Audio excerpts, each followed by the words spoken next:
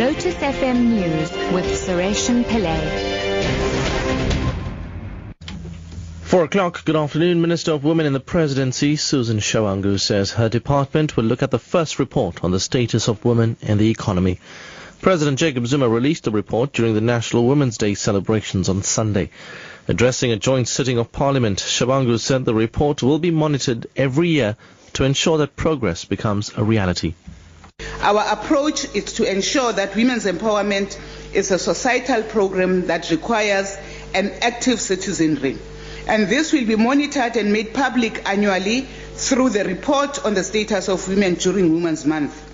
The report has made significant recommendations which the Department of Women will be engaged on and evaluating the impact of, as well as monitoring progress.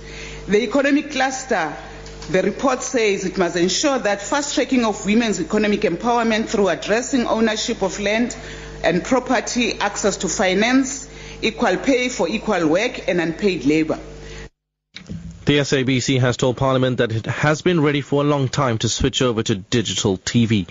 South Africa missed the international migration deadline on June the 17th. SABC and other broadcasters today attended a joint meeting of committees in Parliament. SABC Chief Operations Officer Hlaudi Motsoeneng explains.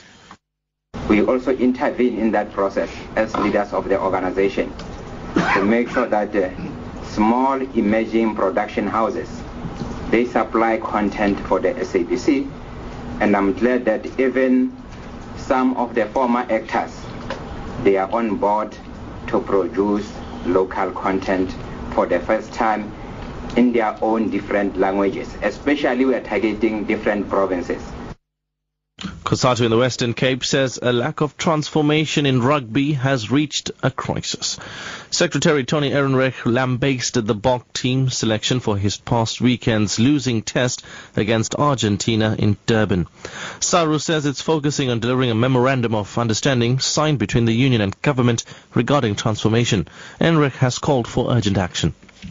We see with only 2 black players being in the starting lineup of Saturday's Springbok team that we have a crisis. There's so many form black players for the positions that there are non-form and out of position white players being put in by Nika Meyer, that it's really a travesty and an injustice against the black players. COSATU is going to be representing the black and white players who are concerned about transformation and forcing SARU to address this issue as a matter of urgency before we go into the World Cup.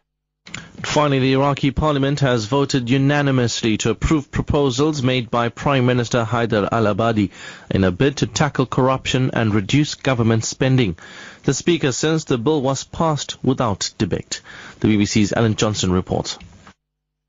The Prime Minister's plan aims to curb waste and the scope for corruption. For example, a layer of senior government positions will be swept away. There'll be an end to a quota system under which jobs were doled out to political parties.